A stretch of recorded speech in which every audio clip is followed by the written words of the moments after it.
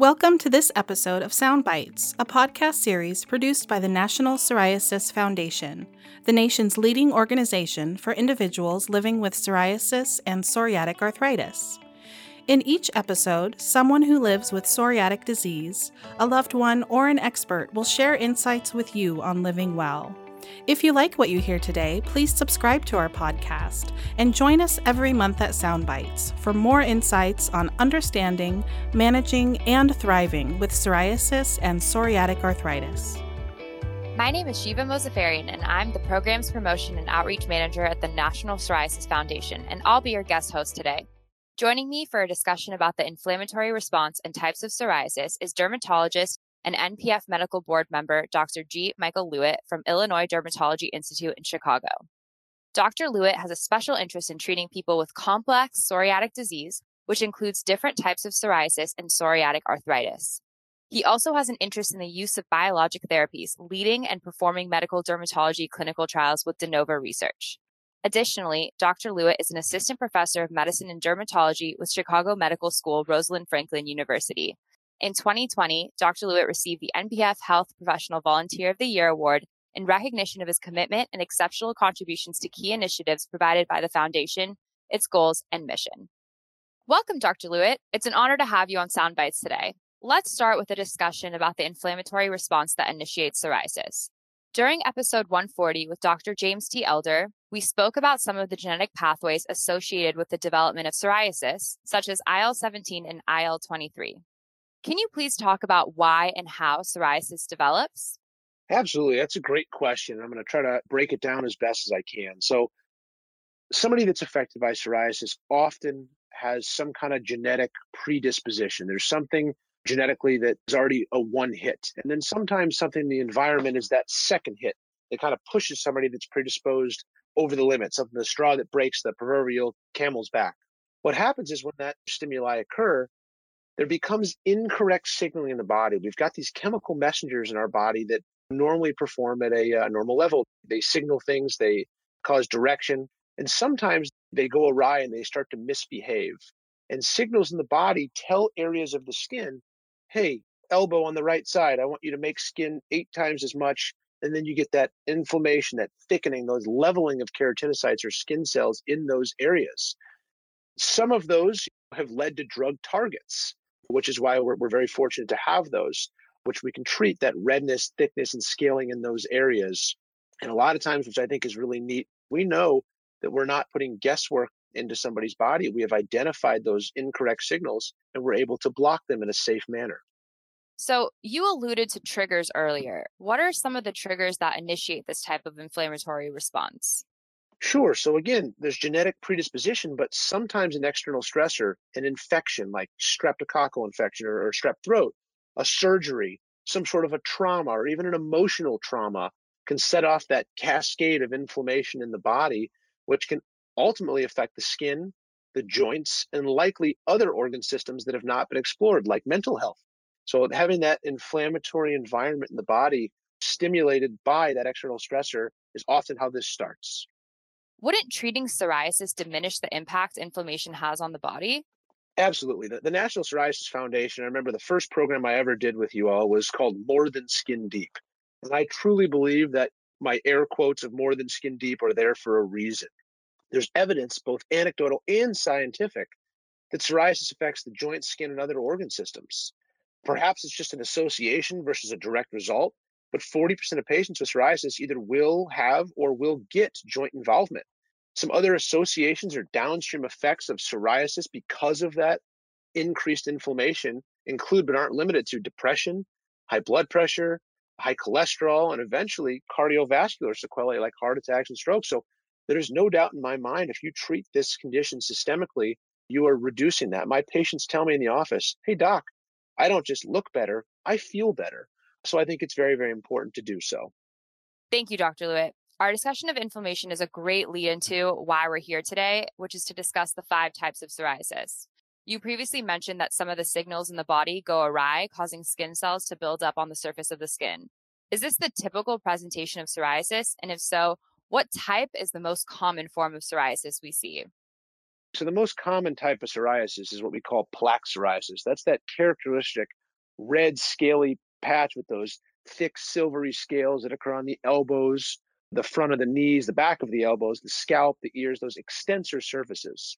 They can affect patients on their trunk as well, but patients with plaque psoriasis can also have other varieties of psoriasis, like nail disease, where you've got dystrophic, crumbled, cracked nails that just don't seem to heal.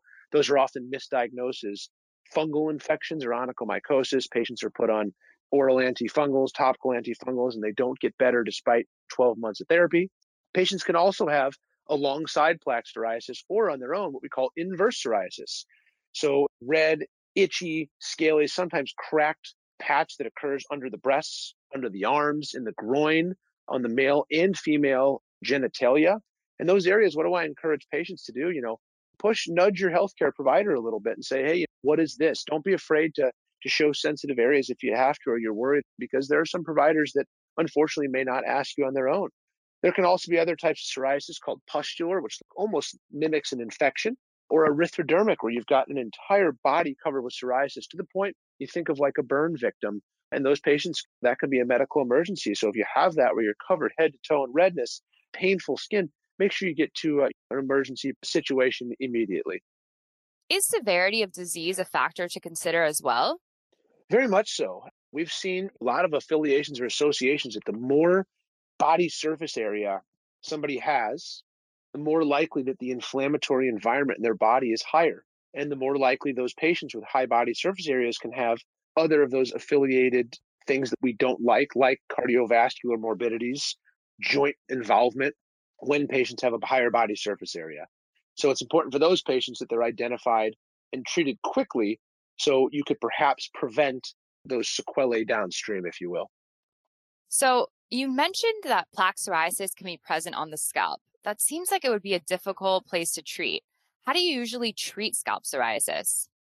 That's a great question. And there's really a large paradigm of treatment options, starting from topical medications like corticosteroids, vitamin D analogs, or steroid sparing agents, to laser and light therapy, to small molecule drugs like apremilast, which are pills that don't necessarily suppress the immune system, to immunomodulating biologic therapies. And I always get asked, well, what is a biologic therapy? It's a living thing you put into another living thing to get an effect. The most common one is a blood transfusion, right? So we have targeted therapies that block those chemical messengers. So I don't treat scalp psoriasis any differently than psoriasis anywhere else in the body. But if I am using a topical, you have to think of a patient, especially female with long hair, you want to try to avoid really greasy things that patients can't get out of their scalp. But if it's severe or bothersome to that patient or suggestive of inflammation on the inside, I will treat aggressively and quickly. I want my patients to feel good about themselves and really never have their psoriatic disease affect how they can style their hair or wear a dark blue or black shirt. So I'm really a little bit, I'd say with the scalp psoriasis, more sensitive as to what type of topical I'm giving them if that's the route we go. But I will still use a systemic agent just as aggressively with scalp psoriasis as I would other places like the elbows, knees, or sensitive regions. So, a type of psoriasis that usually affects young adults and children is guttate psoriasis. Can you please talk about prevalence, presentation, typical symptoms, and triggers of guttate psoriasis? Sure. So guttate psoriasis kind of forms those red teardrop shaped little spots on the trunk and extremities. Often comes on, and the association we know is after a group A strep infection, which can be strep throat, perianal strep, or even a strep infection inside. If you've got a younger kid that's got kind of a beefy red, painful plaque around the perianal region, that can be signs, and you can use a culture to discern that. We can also use a simple blood test to see if a patient has been exposed to strep that may have nudged them toward getting that guttate presentation. It comes on kind of randomly and quickly and can affect younger patient populations like pediatric patients, not just adults. Some of the treatments we can use what we call narrowband UVB or the light box. Make sure if you do that for yourself or for your child, that you check with your managed care and make sure that the copays and visits are not a burden on somebody financially, but they work very, very well. You can use topical agents. Guttate psoriasis can wax and wane, come and go, or be episodic. If it does tend to stick around for a little while, you can talk to your provider about doing more systemic therapies that we would for our plaque psoriasis, those biologics that we mentioned.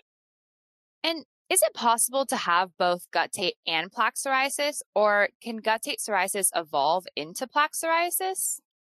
Absolutely. As I mentioned, guttate psoriasis is kind of an unpredictable entity where sometimes it's episodic, goes away. Sometimes it comes back as guttate or that teardrop psoriasis. And sometimes it progresses onward to plaque psoriasis, where a patient for a time has both little teardrop shapes, for example, on the trunk that just start to coalesce and form larger plaques. So, not uncommon at all. And if it goes in that direction, it may be indicative that that person is going to have plaque psoriasis now and in the future, so you can be a little more aggressive with your therapy and use some of our traditional agents. So, you previously mentioned inverse psoriasis, which we know affects about 1/4 of people living with psoriasis and appears in skin folds. What are the characteristics and symptoms of inverse psoriasis?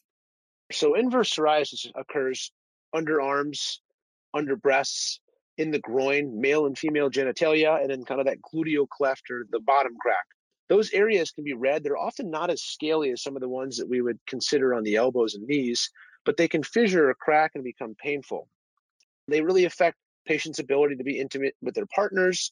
A lot of the times it's due to the unknown. Patients don't know what this is. Sometimes patients that have plaque psoriasis will also have that. It's a little more indicative, but sometimes patients with psoriasis will only present with that inverse. So there's a lot of treatment options, but you have to be very careful not overusing steroids. If you saw your primary care doctor and you had an eczema response 2 years ago, don't start trying putting all the steroids you got from urgent care 2 years ago in those areas, because if you overuse it and they're occluded, which means skin on skin, you can thin your skin out. So the most important thing I encourage patients that have eruptions or rashes in those areas is ask your dermatologist, ask your healthcare provider what these are, because they may be indicative of other inflammation that can be treated in a safer and quicker manner. What can trigger or make symptoms of inverse psoriasis worse? You mentioned use of steroids. Yeah, so using systemic steroids like prednisone, if patients take that and then it rapidly rebounds, you can get an exacerbation of psoriasis in the inverse or any other area. There are some other medications, and I really encourage patients never stop your medication without talking to your healthcare provider. But there are some medications in the mental health arena, even an antihypertensive, so blood pressure medicines that can trigger psoriasis, and even some medications that treat other systemic conditions like lupus or malaria. So never again stop anything without talking to your healthcare provider that's prescribed those drugs. But we do know about certain medications that can trigger a flare of psoriasis, inverse or elsewhere. Another type of psoriasis that can really affect quality of life is pustular psoriasis. Can you talk about some of the key characteristics of pustular psoriasis and where does it typically appear? Pustular psoriasis can occur after rapid withdrawal of a drug like prednisone or on its own. Two different types of pustular psoriasis. You can have generalized, where it's everywhere. And just like we talked about earlier with erythrodermic psoriasis, it can be a medical emergency. It can be painful, can cause things like joint pain and fevers. Looks like little, I like to use the word monomorphous. What does that mean? It means all of the pustules kind of look the same size and they're tender. Oftentimes that requires a biopsy from your healthcare provider to discern. Pustular psoriasis can also occur around the nail bed and around the palms and soles. Those are often misdiagnosed again as infection, and patients are cultured and put on antibiotics that ultimately don't work, because if you were to look under the microscope with your friendly neighborhood pathologist, they're what we call sterile. They're not growing bacteria, but they're very painful. So I like to treat very quickly, because pustular psoriasis can spread and can be dangerous if it's generalized. You want to treat aggressively and usually systemically. In my experience, topical medicines really don't do much for that type of psoriasis. You have to hit it from the inside out to really get effective therapy. So if you notice things like I just described, make sure you seek emergency care or let your healthcare provider know. And the last type of psoriasis we'll address today is erythrodermic psoriasis, which you previously referred to. Dr. Lewitt, can you please talk about some of the symptoms and urgency associated with this form of psoriasis? Sure. So erythrodermic psoriasis can be a number of different things, and it's often on the healthcare provider to help discern which it is to treat the patient most effectively. So erythrodermic psoriasis, erythro means red, dermic means skin. It means the whole skin is covered with that redness or erythema. Other things you have to worry about, we can see eczema perform like that. We can even see seborrheic dermatitis or dandruff perform like that. So if you have a history of psoriasis and you present to an emergency room with this skin that's completely red and covered, you let your provider know about your history, because that'll really help dictate quick and appropriate therapy. Again, just like the pustular psoriasis, erythrodermic often needs medications that are usually given either by mouth, intravenously, or subcutaneously. So the first one being obviously a pill, and the next two being an infusion or a shot, respectively. But make sure you tell your provider about that because it can be dangerous. You have to think of an erythrodermic patient like a burn patient. Your electrolytes can run awry, your blood pressure can run awry, either low or high, and it can be very dangerous because what's happening on the outside is indicative of what's happening on the inside. And how often does erythrodermic psoriasis occur? It's pretty rare. I would say between 0.25 to maybe 2% of psoriasis patients. So if you had 100 psoriasis patients, maybe 1 to 2 patients will or have presented with an erythrodermic psoriasis. It's usually due to some kind of trigger medication. But again, don't ever stop a medication that a provider has given you without letting them know first or gaining appropriate direction.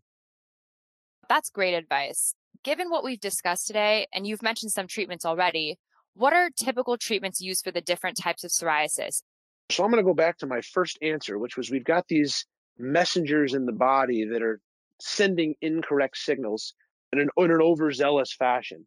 So there's a whole paradigm of treatment, and it's all based upon, number one, body surface area, 2, location of the psoriasis. Even if a patient only has, we'll say, 2% of their body affected, but it's right on their face or on a patient's sensitive areas, I'm a little more aggressive. So paradigm of treatment, we can start with topical therapies, steroids, vitamin D, mimicking medications that reduce the thickening of plaques, non-steroid medications. Sometimes they can burn a little bit, but they don't thin the skin out. Phototherapy, which can be a photo booth or a targeted area if you've got 1 or 2 little areas that just won't go away or rebound whenever you stop a topical. There's what we call small molecules. One that comes to mind, Premolast, a medication that does not suppress the immune system. Taken orally, can work in the skin, joints, and nails. And then you've got your biologic therapies. And a biologic, again, a living thing that changes the outcome of another living thing, like a blood transfusion. For us, we target those drugs, those misbehaving or overzealous chemical messengers. And those drugs can include things like etanercept, Enbrel, Remicade, or infliximab, adalimumab or Humira, certolizumab or Cimzia, ustekinumab or Stelara, brodalumab or Siliq, secukinumab or Cosentyx, ixekizumab, also known as Taltz, Ilumya, which is known as tildrakizumab, guselkumab, which is also known as Tremfya, or risankizumab, which we know is Skyrizi. Oh, I'm going to take a deep breath now. So those are some of the FDA-approved ones that you'll probably see on TV and commercials, and I encourage you, or you have a friend or family member, to speak to your healthcare provider about all of these wonderful options that we have that we maybe didn't have 10 years ago. That's such a great point. Well, thank you so much, Dr. Lewitt, for taking time to join us today. This has been such an interesting discussion about the types of psoriasis. Do you have any final comments you'd like to share with our listeners today? I do. You are your own best advocate. So if psoriatic disease, whether it's joint, skin, nail, or all of the above, affects you, do not be shy about prodding and poking your healthcare provider to get the care that you deserve. Again, you are your own best advocate, and we have a lot of wonderful tools, but you have to be able to allow us to use them and get that availability. So if you have any questions, always use the National Psoriasis Foundation that can help you become aware, if you're not already, of providers that use these tools and get to that person or persons. But otherwise, I really appreciate the NPF for setting this up, and I'm very excited to be here today, and I hope everybody enjoyed the Q&A session. Great comments, and thank you, Dr. Lewitt, for your support. For our listeners, although we're closing August as Psoriasis Action Month, you can still continue to learn more about inflammation, types of psoriasis, and treatment options by contacting our Patient Navigation Center at 800-723-9166 or emailing education@psoriasis.org. Finally, thank you to the following sponsors who provided support on behalf of Psoriasis Action Month activities through unrestricted educational grants: Amgen, Bristol Myers Squibb, Janssen, and Novartis. We hope you enjoyed this episode of Sound Bites for people with psoriasis and psoriatic arthritis. If you or someone you love has ever struggled with psoriatic disease, our hope is that through this series, you'll gain information to help you lead a healthier life and inspire you to look to the future. Please join us for another inspiring podcast. You can find this or all future episodes of Sound Bites on Apple Podcasts, Spotify, iHeartRadio, Google Play, Ghana, and the National Psoriasis Foundation webpage. To learn more about this topic or others, please visit psoriasis.org or contact us with your questions or comments by email at podcast@psoriasis.org.